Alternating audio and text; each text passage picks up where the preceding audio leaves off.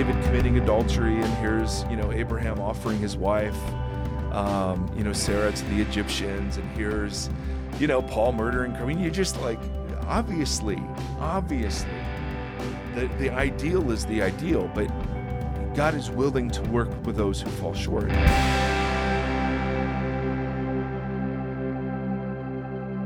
Hey everybody, Mike Erre here. Welcome to the Vox Podcast. So glad you're tuning in. Thank you as always for being a part of our family, our community. There are a couple of things that are like total perks of this effort. One is getting to interview all sorts of fascinating people. So I want to introduce you to my friend Sophie. Sophie, say hello to the international Vox audience. Hey there, everyone. Sophie. All right, we're going to get into Sophie. We'll get into Sophie's story in a bit, but the second perk, Sophie, and you're a Bible geek, so you'll like this. Yes, sir. I'm starting to get catalogs mailed to me by huge publishers asking me what books I want and what authors I would like to interview. Ooh. That might be, I mean, seriously, I sat through probably an hour going through this and just went, oh, this is fantastic. So anyway, I don't know why I'm sharing that other than it might be the coolest thing for Bible geeks in the history of the world. There's no way N.T. Wright is on there. Like, no, that's not an option, is it? I will say, well, let me just say this. N.T. Wright has his own podcast now. So he does. You not know that? Man. All right. So I guess we'll lose another Vox listener. It is, I think it's just called the N.T. Wright Podcast. And it is N.T. Wright just taking questions in his wonderful accent. Ooh. Okay, well, we've lost Sophie. So, Sophie, so check out how weird this is. All right, so Sophie, so I'm friends. I went to Miami of Ohio. Mm-hmm. I pastored at a church called Oxford Bible Fellowship. And that was my first. I was an investment banker in Cincinnati. And so I became a youth pastor at OBF, as it's affectionately called. Yep. And there were several families there that adopted me into their lives that I will be forever grateful for. One of them is the Smetana family, Dave and Terry and their kids. And I used to play video games over there. I was just this single punk, didn't know anything about anything. And they just totally adopted me. But as it turns out, all these years later, we have friends in Lake Tahoe who told me about this woman named Sophie, who now lives in Oxford, Ohio, and is in a Bible study with my friend Terry Smetana and going to Oxford Bible Fellowship, which blows my mind. And so, Sophie, hello, welcome to Ohio. You've been here how long? Just about 2 years now. 2 years now. Mm-hmm. And you grew up in Tahoe, right? Truckee, is that what it is? No, you know what? I grew up just all around. My dad's a pastor, so we moved pretty frequently, but I was in Tahoe for 6 years.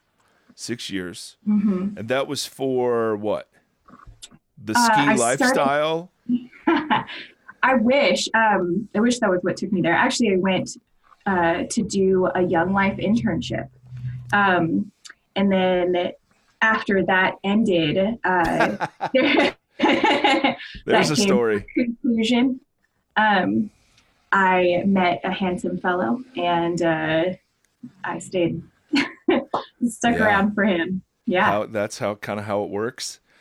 So, Dad was a pastor. Sophie's got a super interesting sort of deconstruction, reconstruction story, although she's very young to have lived so much of faith crises. And so this, as with any story, there's a lot of disappointment in the middle of all that. But so your dad was a pastor. Young Life, for those of you that don't know, is an organization that primarily focuses on high school and junior high. It's called something different for junior high, but Young Life specifically, Wildlife, yeah. Mm-hmm. Which is a very appropriate name for those of us who've ever ministered with junior high students. But Young Life is an organization that really works to reach high schoolers where they're at and all those sorts of things. And you were there to be on staff, correct? So it started out as an unpaid internship. Of course. It was actually something that I don't think many Young Lifes around the country do. It was called Lifehouse, and it was a group of us, and we all lived together. Mm-hmm. And then we did ministry probably 20 or 30 hours a week. And then we had part-time jobs, to pay the rent.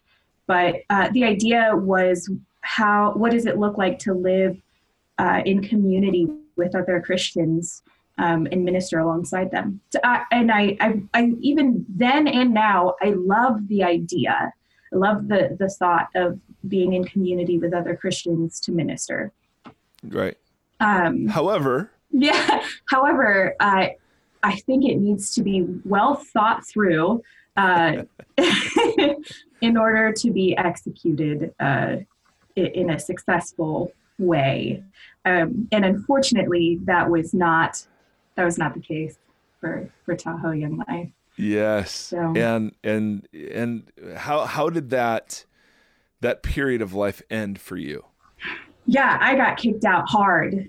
Yeah. Right? Oh, it was gnarly.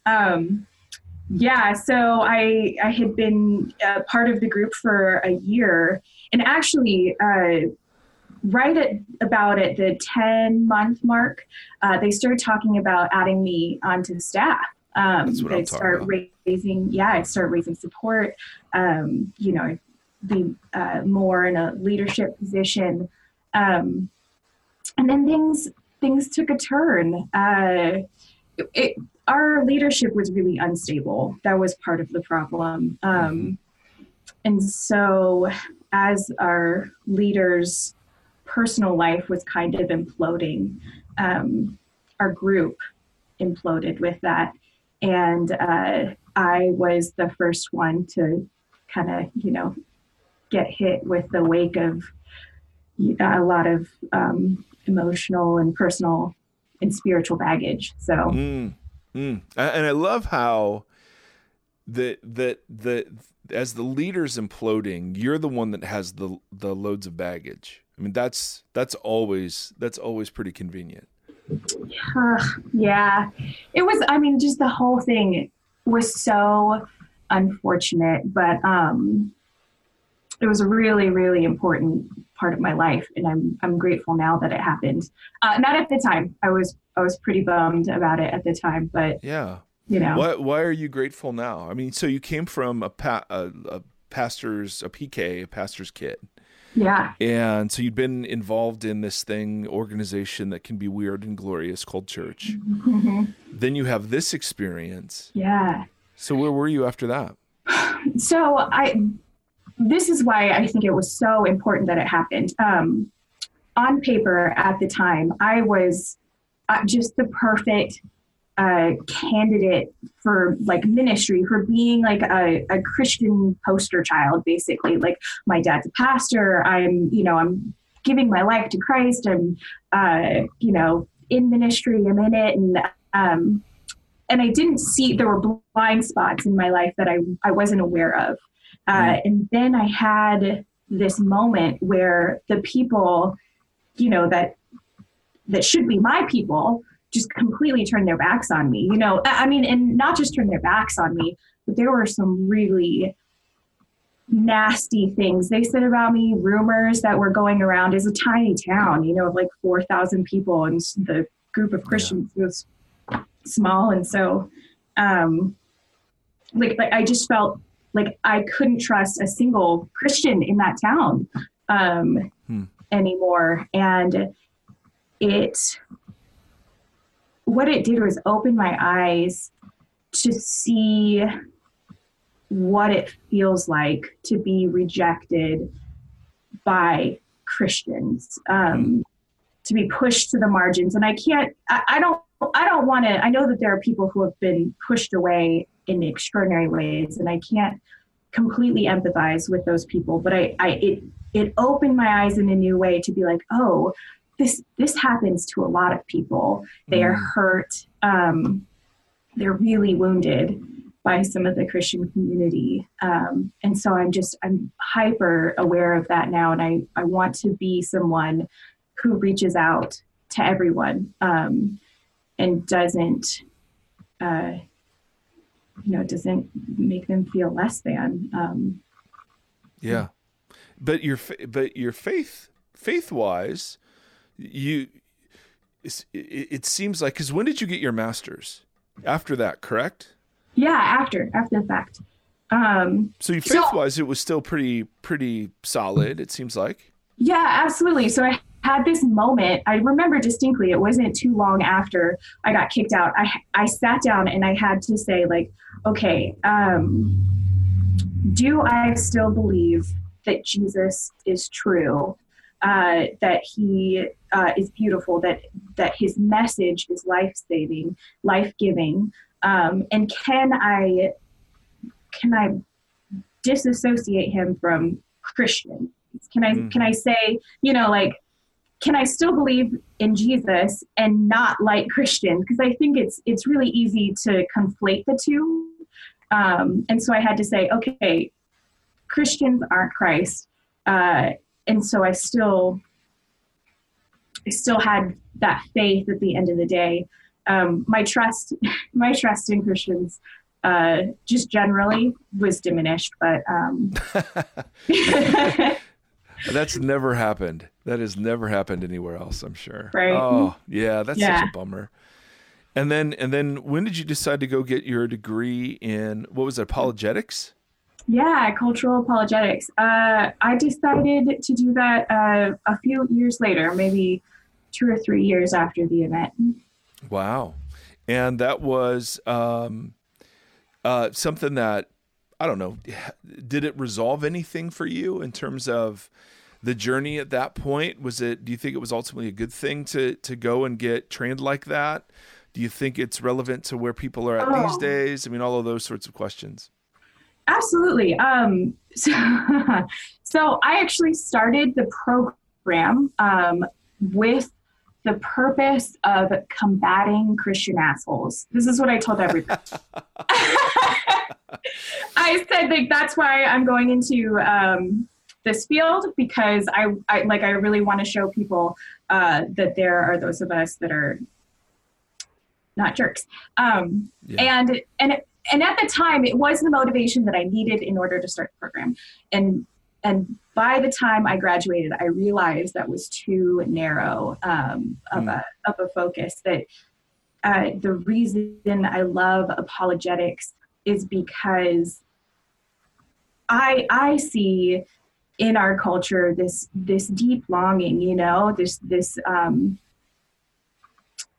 this desire for something greater than what we have. That, I call it heaven. I don't mean something in the sky, but that eternal thing that we're made for. But people put different labels on things and say that that's what it is, and they miss it. And I see it, and I want to give people, say, hey, look, I see what you're reaching for, but I think it's something different. I think there's something more satisfying that you're missing right at the moment. So yeah. So that puts you in an interesting kind of tender spot, in the sense of you felt the exclusion of the Christian community unjustly. And yet on the other hand, you haven't given up on this Jesus fellow, to the point where you invested lots of time and money in telling his story and helping to contribute to, making him beautiful to people who don't know him yet, or who know people who don't make him beautiful. Yeah. So love that. That totally resonates. And I think there are quite a few people in our audience who are in that same space. They've either been hurt by church or hurt by scripture, or something's been way off. It prompted this whole deconstruction thing. And yet they haven't gotten over this Jesus yet. And they're just wondering, okay, so where, and how do we build all that back up? So I thought, to the Vox audience, as I got to know Sophie, I thought, oh my goodness, I want to have her as a conversation partner, because articulate, young, but there's a deep compassion for people who can't yet separate out Jesus from his church. And and I just think there's I had a guest on a couple of weeks ago who he and I were into traditional apologetics. Like, here's the evidence for the resurrection, and here's the evidence. And we were talking about how much that's changed. Now it's not, is Christianity plausible, but now is Christianity even desirable? I mean, does it promote anything good in the world? Yeah. And so I love where you're at. And so anyway, that's a bit about Sophie. Sophie, thank you for telling your story. Sophie is married, has one sweet little dude, Arlo. Yeah. And tell us about the naming of Arlo, because that's amazing. Well, I don't know if it's really that exciting of a story. John and I couldn't agree on a name. And then at the hospital, they were like, here's his birth certificate. What's his name? And we looked at each other, and we'd thrown out Arlo a few times. And my husband was just like, Arlo? Does that? And we went with it. But here's the thing. I don't know if you've ever noticed this. People, for some reason, want the name to have some sort of meaning. Yeah. Oh, yeah. Like, that's a very important thing to them. So we've just started to say, oh, he's named after Arlo Guthrie. We really love folk music. Perfect. Just, you know what? You could make something up. Arlo is Hebrew for faithfulness under pressure. Yeah, and nobody would know. I just think Arlo is such a cool name. And you throw in your last name, Arlo Cherry, and I'm like, I'm in. I'm all in for sweet Arlo. Now, I thought, Sophie, that you and I could work into some Q&A together. So Perfect. I'm going to throw some stuff out. Yeah. And we don't spend, I mean, Sophie doesn't even know the questions. I barely know the questions and haven't spent any time kind of digging through them. So anyway, I just started listening to your podcast from the beginning a few weeks ago, and I'm loving it. Thank you so much. It gets worse, so you're peaking early. I was hoping for some advice. I live in Utah. I'm a 27-year-old single woman, and I work basically with all non-Christians. I know about 150 people, a very diverse group, and I love them all. My problem is how to know the limits I should put on my kindness, if any, when around guys. There are some around my age I just straight up avoid because they look at me too much even though they're married. Yuck. But there are some who sit isolated, and I try to involve in group conversations, and I don't know if I'm giving off friend vibes or more than that. Then I also have an older friend around 50. And by the way, just for the record, around 50 is not old, okay? I hear that from people who are around 50. That is super young, and it's considered the new 20, except you have money. I have an older friend around 50 who has come to my church once. I've been thinking about asking if he wants to study the Bible before work, but I know enough about his life that he makes me a little uncomfortable. I don't want to live safe in a bubble, but I do want wisdom. Some guidance would be much appreciated. So what do you think? How do you balance the kind of missional impulse to like, hey, great, these are non-Christians. Here's somebody that's lonely. And yet everything's been so sexualized in our culture that I see why she would be concerned as a 27-year-old single woman about giving off vibes. So what would your advice to her be?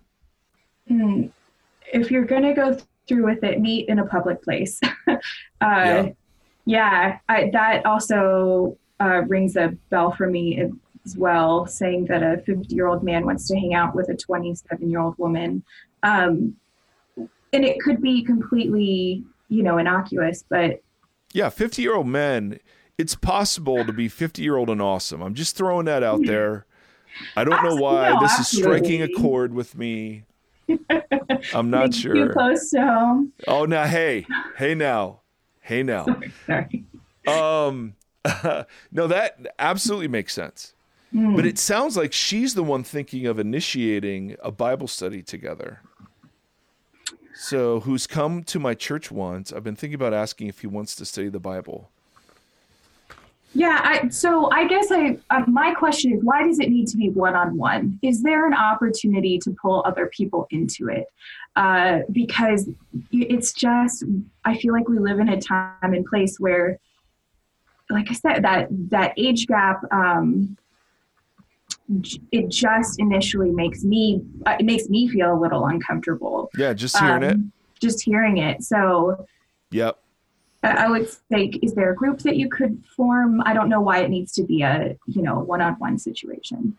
Yeah. So as a non-woman and as somebody who is raising a daughter and now aware of all of the crap that goes into being a young lady. I mean, I had no idea. Wow. And there was just safety and perception and all this crazy stuff. And I love the question. The question is, hey, does kindness trump comfortability? Right. And I would say in this case, no. I would say if you've got any, like, if your spidey sense, to use a comic book metaphor, is going off, man, listen to that thing and just simply say, I love your heart for this person, but if there are things that make you uncomfortable about them, do not be alone with this person, and do not talk about spiritual things, because that gets all wacky. That can get all wacky as well. Yeah. So I would say, and I don't know, I probably wouldn't even do the one-on-one in public thing. I just wouldn't even do a one-on-one at all. It sounds like kind of that's where you were landing too. Yeah. It just, like I said, that makes me feel uncomfortable. And I maybe that's an opportunity to introduce this person to, maybe a man that could disciple him or help him out. But I get that impulse to be the person, that helps people grow spiritually. Like, that's your first thought. You want to give that. I get it. But sometimes it's to step back and say, am I the right person? Because sometimes you aren't. And it's okay to admit that, somebody could. That's right. Be better served by being with someone else. Yeah. And God loves this individual far more than you do. And, unless there's some contravening, message written on a wall, I don't want you to be in a comfortable bubble, but the fact that you work with all non-Christians already, you're out there. And so, but even in the church, I mean, I'd still feel weird. Like, I wouldn't even do this if this were a disciple of Jesus, because what's that mean these days? So a great question. I would just counsel, stay away, pray that he gets involved in this church, pray for him, bless him, be nice to him, but never, ever, ever get in a situation where that could get weird. Yeah. Awesome. It's preferable. Awesome. All right. So here's one: egalitarianism versus complementarianism. All right. And we'll explain this, but let me read the question first. I first and foremost want to thank you, blah, blah, blah. Thank you for the encouragement. I recently was made aware of some new terminology, as you can see in my subject line, egalitarianism and complementarianism. I would like to know if you believe the church is missing the mark on this, and how these two beliefs affect the Me Too movement. All right, so what are these two words? That we've talked about them on the podcast before. I'd love to hear your thoughts. Is the church missing the mark on how women are treated in the church? Let's just start there. Sophie, go.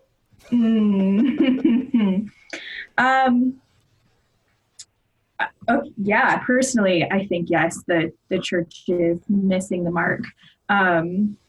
Especially churches that don't affirm women as being able to be. Okay, yeah. To affirm women in what way? To be in leadership positions. And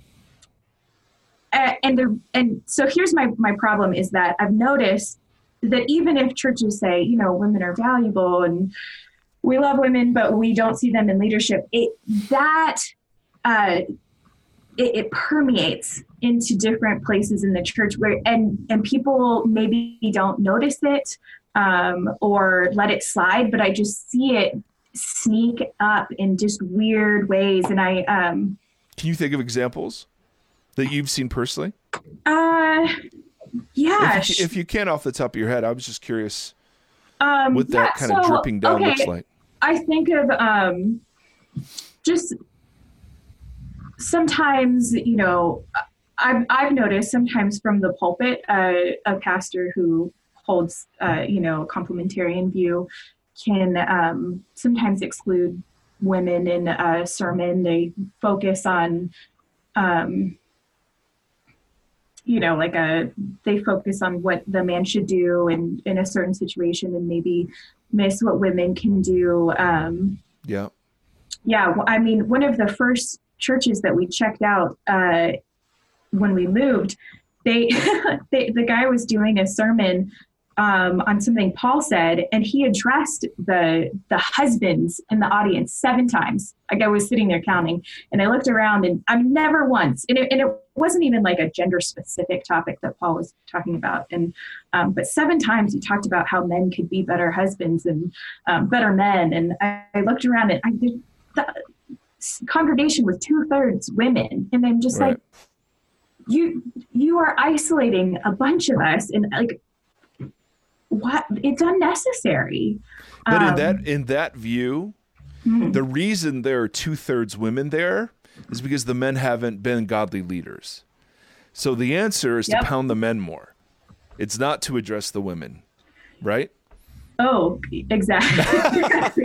Right. I mean, it's because the men aren't stepping up. There's only women that want to be leaders, and they can't do it. So yeah. And that's an argument they'll use even dealing with some of the clear examples biblically of women in leadership. They'll say, well, that's just because there wasn't a man who was available. Right. Which is so fascinating. It's painful. It's painful to hear. Now, so relate this to the Me Too movement then. Yeah. What is, if women are excluded from leadership, then how does that then play out in all the sexual abuse that, we're seeing covered up by all kinds of denominations, by the egregious sin of some leaders and all of those sorts of things? What's your take on that? On how this debate kind of affects that cultural issue? Oh, man. Well, specifically in the church, I have seen, I've actually been told, that I need to cater to my husband's sexual needs, and that,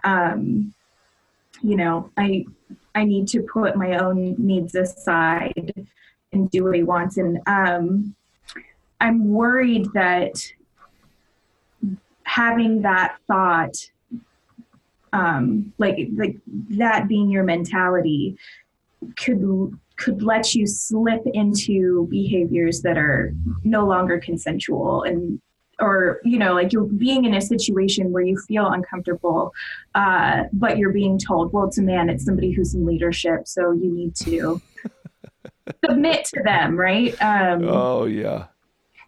So you were told that? Oh yeah. Oh wow. Okay. Which I was a really uncomfortable situation, but I was surprised that somebody felt the need to tell me that. But yeah, I just worry that men, especially in the church, get a pass because they're supposed to be the leader, and it's God ordained that they're in leadership. So there's less questioning, I think. Love him through it, that kind of talk, and it's just so hurtful. It's so damaging to women, I think. Yeah. So no, I agree that. So to the questioner, the terms, so egalitarianism is the view that men and women are of equal dignity and worth. They are different from each other, But those differences do not demand differences in leadership positions or teaching positions in the church. Right. Complementarianism is that men and women are equal in dignity and value. They are different, and those differences do manifest themselves in leadership positions. Yeah. The man's primary role is to lead. The woman's primary role is to submit, and they don't mean submit as a doormat, but they mean submit as the man is the leader. What am I trying to say? Symbolizing Jesus. Then the woman then is the church, symbolizing the church's response to Jesus, right? Which is gracious submission. So those are the two words. And I used to be, just because that was my seminary and that was what the evangelical environment I grew up in was just, okay. I was always uncomfortable. It was complementarianism. I was always uncomfortable. And so I always tried to push the value and the practices a little bit with that stuff. But practically, there is a pretty big dividing line now between churches that see gender roles as ordained and specific to how the church operates, and those of us who think giftedness is primarily the way God arbitrates offices and roles in the church. And so the one thing I would say, and I would add to your comment about the Me Too movement, is if you had women in leadership, I think you'd have a much different conversation. Now, the counter example of that is Willow Creek, right? So Bill Hybels, a champion for women's equality and egalitarianism, the huge church in Chicago. He was totally in Willow Creek influential to thousands or millions of people. And then it comes out, that he's had all this ugly stuff. So having women in leadership doesn't mean that it's fail-safe. Yeah. Right? But we would say it clearly creates a much healthier culture. I think so. Yeah. That's where I land on it. So But what about the Bible? Sophie, doesn't the Bible say women be silent and women submit and all those sorts of things? Doesn't it say those things? Oh my goodness. Yes, it does say them, but right, yeah. But so you've got context, and then also look at Paul. He values women. I don't know. Like, I feel like it's cherry picking when you start in with the women be silent kind of thing. Because there's plenty of examples of, women that he honors in the Bible as being wonderful leaders. So as a non-50-year-old woman, how do you see the Me Too movement? Do you see it as primarily a positive thing for culture and the church? Do you see it as a mixed thing? Do you see it as a negative thing? Oh, I see it as a wonderfully positive thing. But I'm actually gonna borrow from Dave Chappelle, if that's okay, right now. Absolutely. So I love it, but I think that the church actually can become a really important voice in the Me Too movement, because we're at a place where, women are coming forward. They're sharing their stories. They're saying the things that are necessary for our culture to move forward, to expose these things that are happening. But there needs to be reconciliation. It can't just be rage, that continues to go. I mean, that anger is going to be, it's important, and it needs to, it's bringing everything to the surface, but there's got to be a point where we have reconciliation so that we can move on. That's what Dave Chappelle says, and I agree. Really? About Me Too, or just about reconciliation and restoration? Yeah. But I could see people hearing that and saying, no, there can't be. It's too egregious. There's no letting them off the hook. There's no, it's about time. We have to set the whole thing on fire. right? There's no like restoring. Yeah, well, nobody should be let off the hook, but we there people. I mean, there's got to be we can't just say, okay, no more men, or sorry, I like my feminist alarm is going off. It's like, shut up, Sophie. But seriously, I think there's no, I really do believe though, there's got to be this moment where we say, you're not allowed to get away with that kind of behavior anymore, but that we have to come to a place where there can be forgiveness, there can be healing, and you never can forget things like that. That's not what I would advocate for at all. But something needs to happen rather than just continuing to rage forever and ever, because that's not going to teach the generation of boys coming up how to treat and honor women. Oh, that's it, man. It can't all be deconstruction. It just can't all be. Yeah. Yeah. Oh, I mean, my 15-year-old son and I have dating conversations now that are, I mean, vastly out of the realm of believability of where I was when I was 15, in terms of, and some of that's so good. Some of that is so good. And then there are other parts that are, that are almost paralyzing to him about how to act and how to be. And, and I'm with you. I think that's really well said. I'm going to quote you. I'm not going to quote Dave Chappelle on this. I'm going to quote you, Sophie.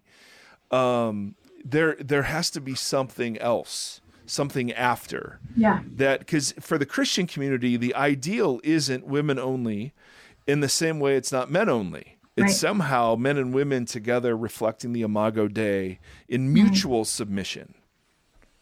Yeah. Oh, easier said than done, though. Holy cow. So anyway, great question. Let's do a couple of more if you got time. Yeah. You got time? You're good? I've got time. All right, let's go. Let's Leviticus 18. So this is the first sentence of this question. Leviticus 18, period. Leviticus 18, period. Is this what most people in Jesus' day would have had in mind whenever they talked about sexual immorality? Is it still a relevant guide as we think about sexual immorality today? Oh, this is so good. Specifically, do you think Exodus 18:19 is anything to say to us today, or can we just disregard it? I mean, the church does disregard it. I imagine if you asked 1,000 Christian pastors to make a list of sexually immoral practices, they'd write down most of the stuff in Leviticus 18: bestiality, incest, adultery, homosexual sex. And many would include watching porn based on Jesus' teaching about lust. But would anyone include a man making love to his wife while she's on her period in the same category of sexual immorality as Leviticus does? What a great question.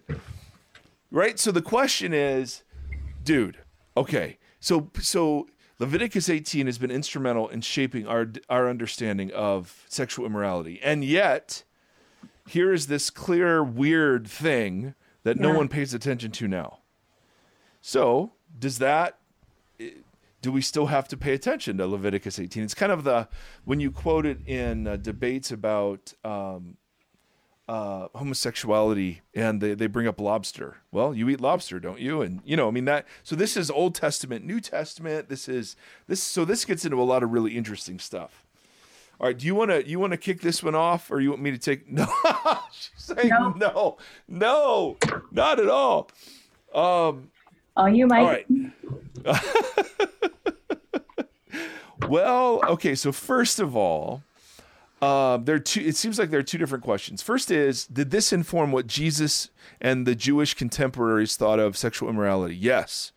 So no question. And this is why when I think we get into conversations about homosexuality, the appeal to Leviticus is both important and utterly insignificant.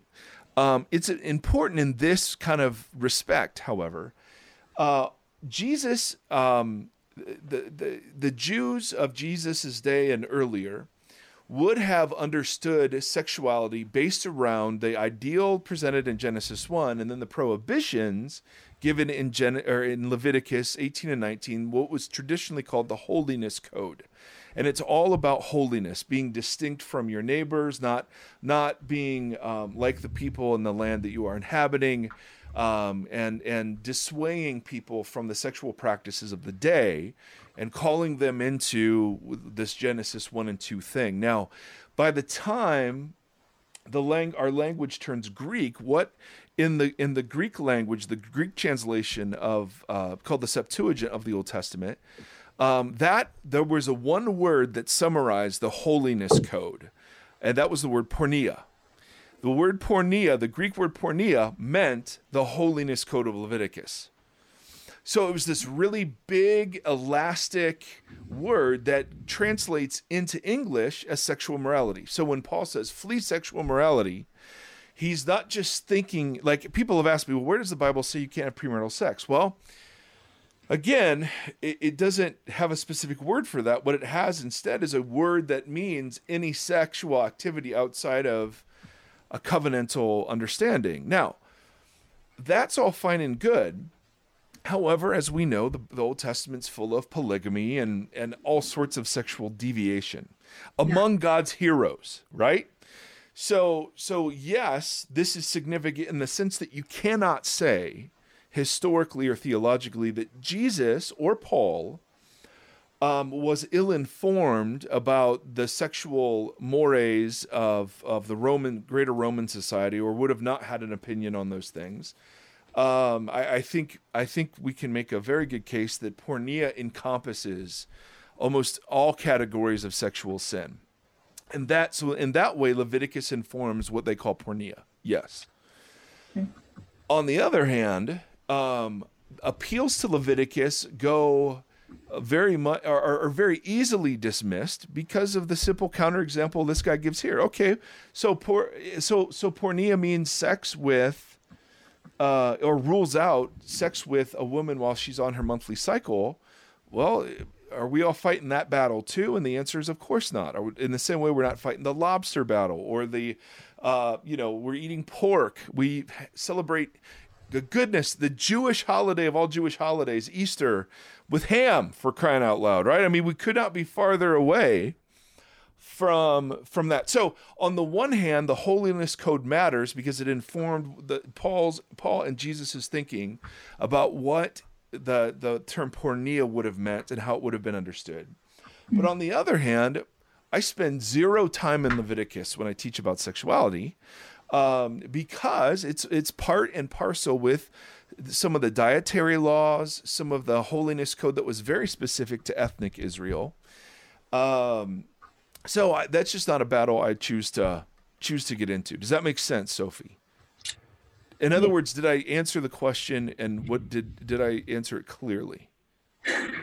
Possibly, because that's a tricky one. I'm swimming a little bit. Okay, all right. So is it even worth ever mentioning Leviticus then in any conversation, like any reasonable conversation about sexuality? Is it? Well, okay, my personal opinion, and again, people will so disagree with this. My personal opinion is that Jesus talks about sexuality in two places. Specifically. Now, more than that, he talks about lust. And so, yes, there's that one. And then some people think when he's talking about poking your eye out or cutting your hand off, he's talking about sexuality. I think it's much bigger than that. But he talks about things that come from the heart and out of the mouth as the things that make you unclean. Right? He's confronting this idea that, no, it was what was going in your mouth that made you unclean. And he's like, no. What comes out of the mouth as it reflects the heart is what makes you unclean. And he uses this phrase, sexual immorality. In another place, in Matthew 19, Jesus is brought into a discussion about divorce code, a regulation that was given in Deuteronomy. And Jesus is brought into this discussion, and in order to resolve it in one very specific direction, he appeals to, yes, the prohibition was given because of the hardness of your hearts, and God was dealing with suboptimal conditions. But the regulation That was not the ideal. The ideal was, it was, and he uses this phrase, as it was in the beginning. And then he quotes from Genesis. So I think Leviticus is relevant anytime somebody wants to say, well, Jesus never talked about sexuality. And you can say, no, I think he did. And he gave the very Jewish view. Now, he was way more restrictive than some of his contemporaries when it came to divorce. He was way more permissive than a lot of his contemporaries when it came to eating with sinners and how you handled sexual sin. I mean, some of the most incredible stories of the Gospels are him dealing with sexually broken people, right? And then even in the book of Acts with a eunuch, and I mean, there's this whole backdrop that is remarkable. And then now the gay community will have counters to all of this, and we can get into those, right? They will say the Leviticus codes are dealing with a very specific kind of homosexual act, not dealing with, pornea does not talk about orientation, does not talk about gender theory. I mean, the ancients were unknown. They didn't have any idea about these sorts of things. And there are responses to those, and we can hash all those out. But Leviticus, I think, is relevant in that regard. It packs what Jesus means when he says sexual immorality. It's not relevant in the sense of, hey guys, here's a verse I'm going to use to squash people with. Okay. Hey, you're an abomination, is what people will do with Leviticus. And the weaponizing of the Bible in that regard is an offense to everything Jesus stood for, right? I mean, we would agree with that. So go ahead. So basically, it's not a standalone. It can only be used as a filter. None of them are standalone. Yeah. That's the issue. Okay. So the gay community calls these the clobber verses, or at least some of my friends have called them the clobber verses, because they clobber people over the head. Yeah. And if you're going to use the clobber method, then you open yourself up to being clobbered in other places. Like, hey, let me. Here's this passage in Leviticus about not having sex when a woman's on her monthly cycle. All right, you don't obey that. See, a counter clobber is what that was. So if you're gonna use the clobber method, right, you just set yourself up for some of the wackiest, and because the Bible is so freaking messy and ugly in places, and it's to me it's incredible because it's so raw, but clearly, if you're gonna try to clobber people with thou shalt nots, there are always counterexamples if you're gonna clobber. Yeah. And so I think you're absolutely right. If I were gonna make an argument either direction, the best argument I've heard, or that I think of, about affirming our understanding of homosexual orientation and gay marriage and those sorts of things is one we've talked about in other episodes, the kind of accommodationist argument. It's not the ideal, but neither is most heterosexual marriage the ideal either. And so, boom, what do you do with that? The second, the best argument for the traditional view isn't Leviticus or Romans or Timothy. It's Genesis 1 and 2 affirmed by Jesus in Matthew 19 as the creation ideal.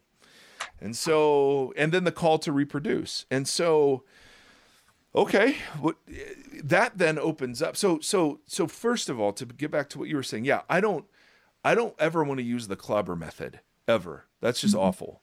Leviticus is one of those clobber things, but it opens you up to this kind of counterexample. So I would much rather tell the story of Scripture in its big picture and how sexuality fits into that, rather than just because, you can thou shalt not anything, and yet, here's David committing adultery, and here's, Abraham offering his wife, Sarah to the Egyptians, and here's, Paul murdering. You're just like, obviously, the ideal is the ideal, but God is willing to work with those who fall short of it. Yeah. Well, and if your intention is to clobber anyone, you should probably look there first before engaging in any conversation. That's a great point. No one's been clobbered into the kingdom. No, I don't think so.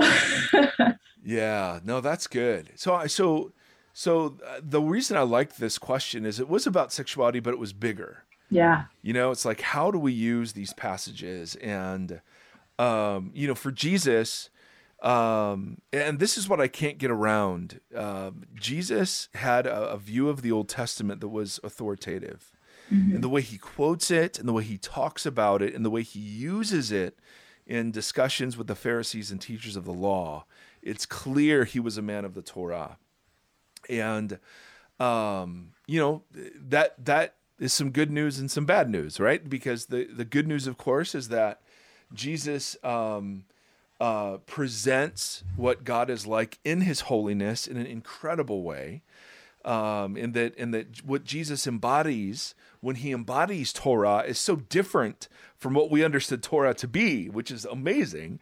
But on the other hand, it means that Jesus is exclusive and inclusive. And that's the hardest thing, Sophie. I'm trying to figure out, I'm literally trying to figure out a theology that makes room for Jesus eating with sinners and saying, if you do not hate your mother and father, you cannot be my disciple. So the Jesus movement is exclusive.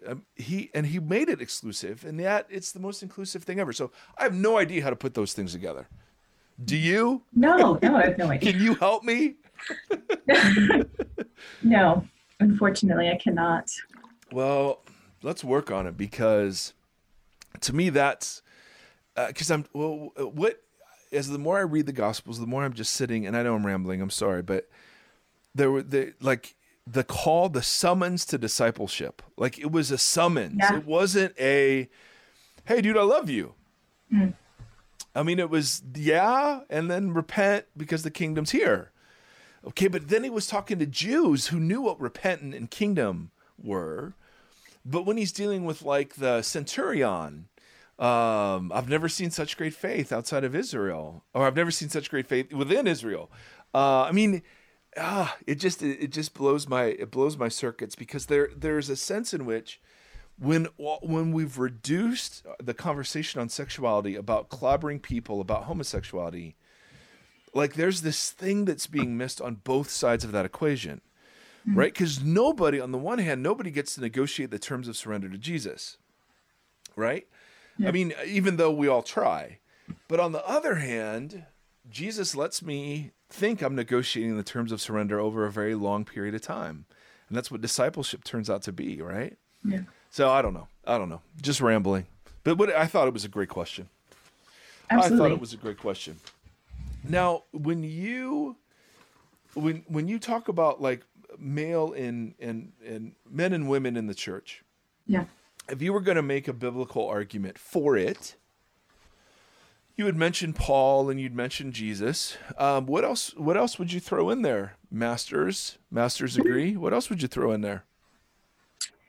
I would. Yeah, go ahead. Oh, no. I'm sorry to interrupt you. I was just trying to avoid the. It hurt when they did this, so their theology is bad. Oh, that right, is very much a form of argument in our culture today. Yeah, no. And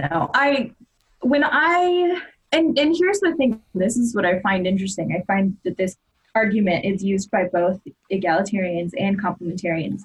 So I don't know if it's really the best argument, but when I look at Genesis and I look at how God created,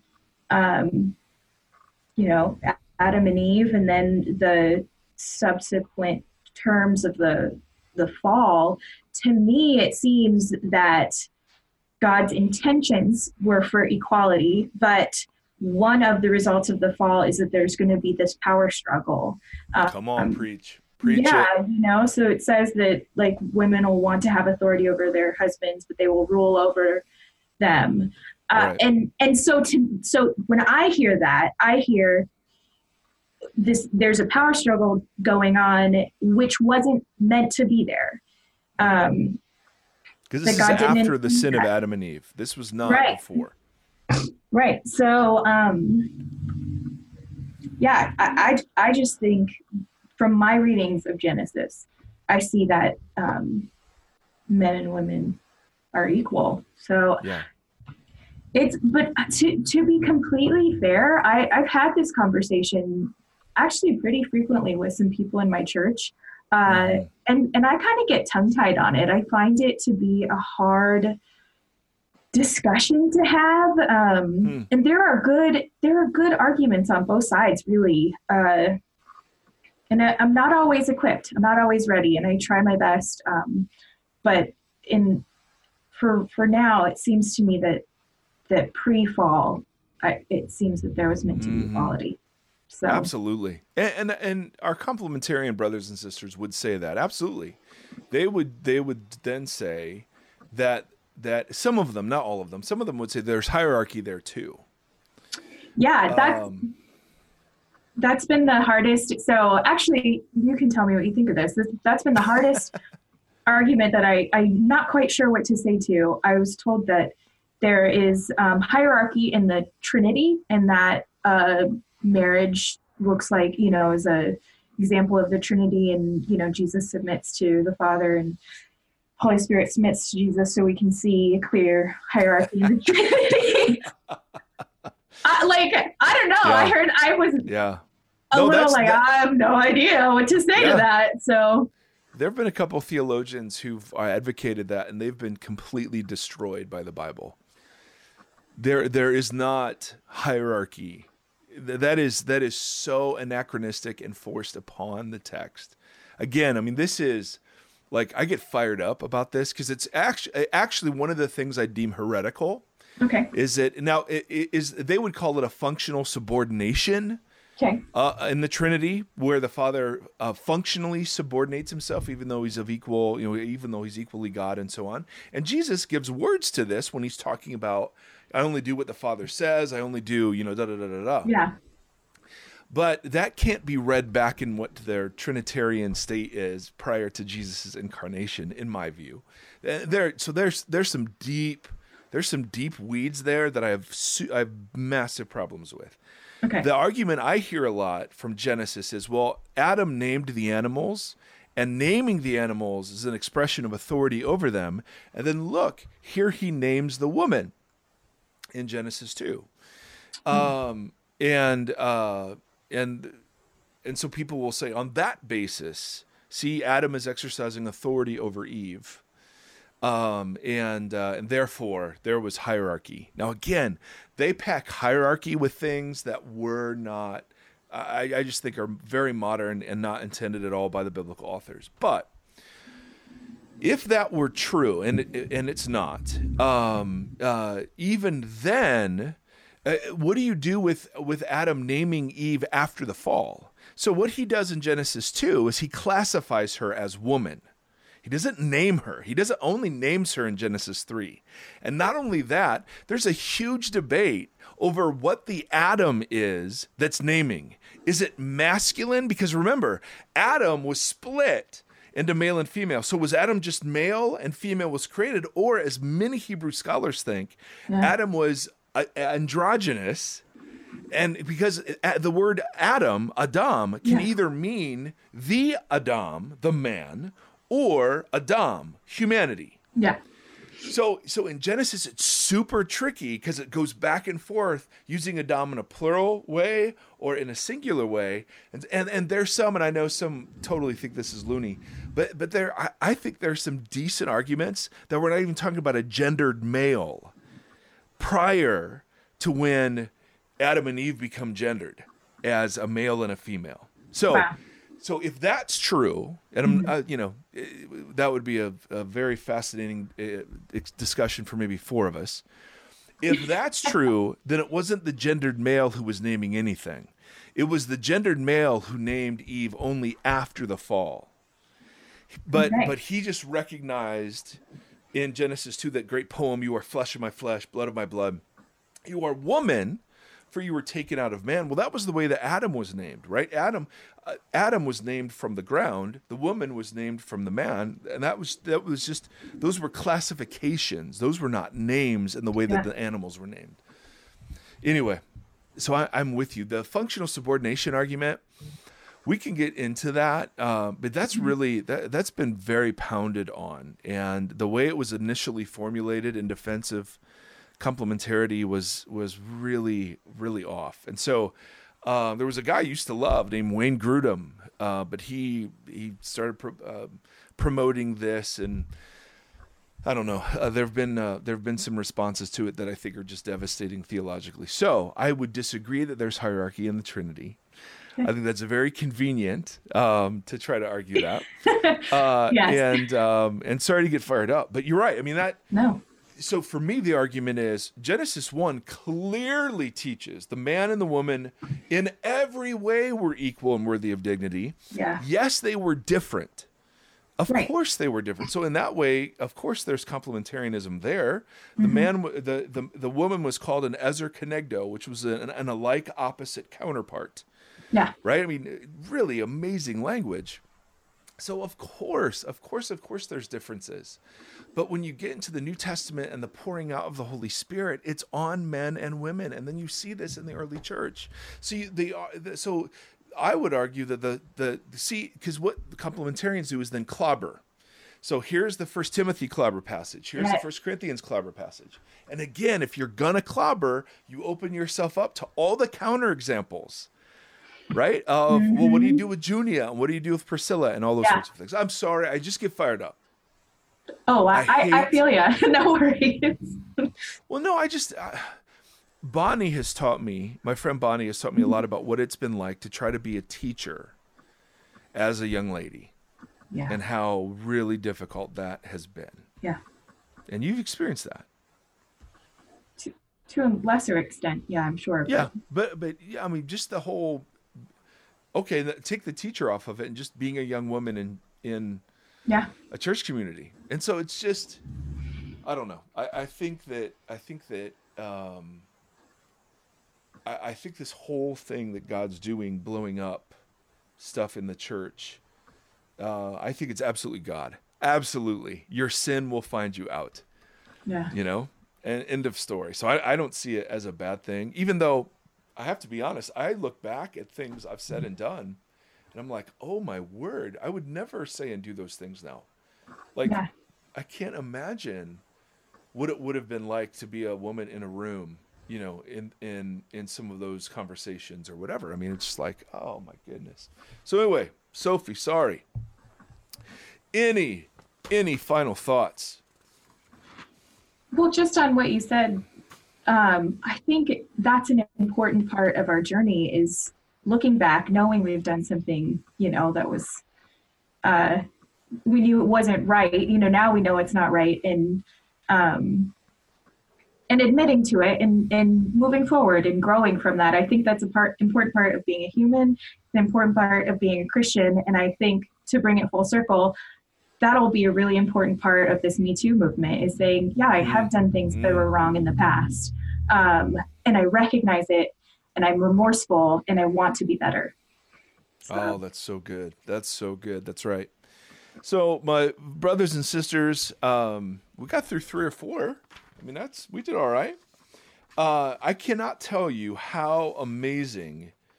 And by the way, and I know I say this a lot, but man, the goal here isn't to present ourselves as experts, but it's to honor the questions because they're so good, and they bring, and I imagine there's so much behind them even before you get to the place where you email in a question. So really, I mean, we're just honored to be able to throw some thoughts out, but.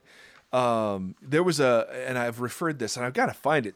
So, but did you see it was an article, a study, I think it was a study that was done talking about how the silence of parents on big questions their kids have is worse than an I don't know.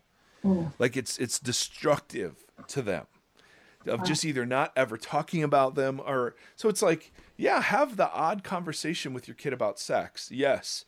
And not just one. There's a whole, I mean, my goodness, Sophie, some of the conversations we've had around our dinner room table. Oh, my Lord. And I'm horrified at some of the stuff my 8th grade daughter has now learned are things that are true. Yeah. Oh, but there was this huge research that just said our silence and the silence of the church on some of these big questions, I think is so damaging to people. So anyway, thanks for being a willing conversation partner today. I very, very much appreciate it. Yeah, thanks for having me. Oh my goodness, Sophie. Yes. So my brothers and sisters, may the Lord bless you and keep you. May the Lord shine his face upon you and be gracious to you. May the Lord lift up his countenance to you, and in these days, may he give you peace. Amen.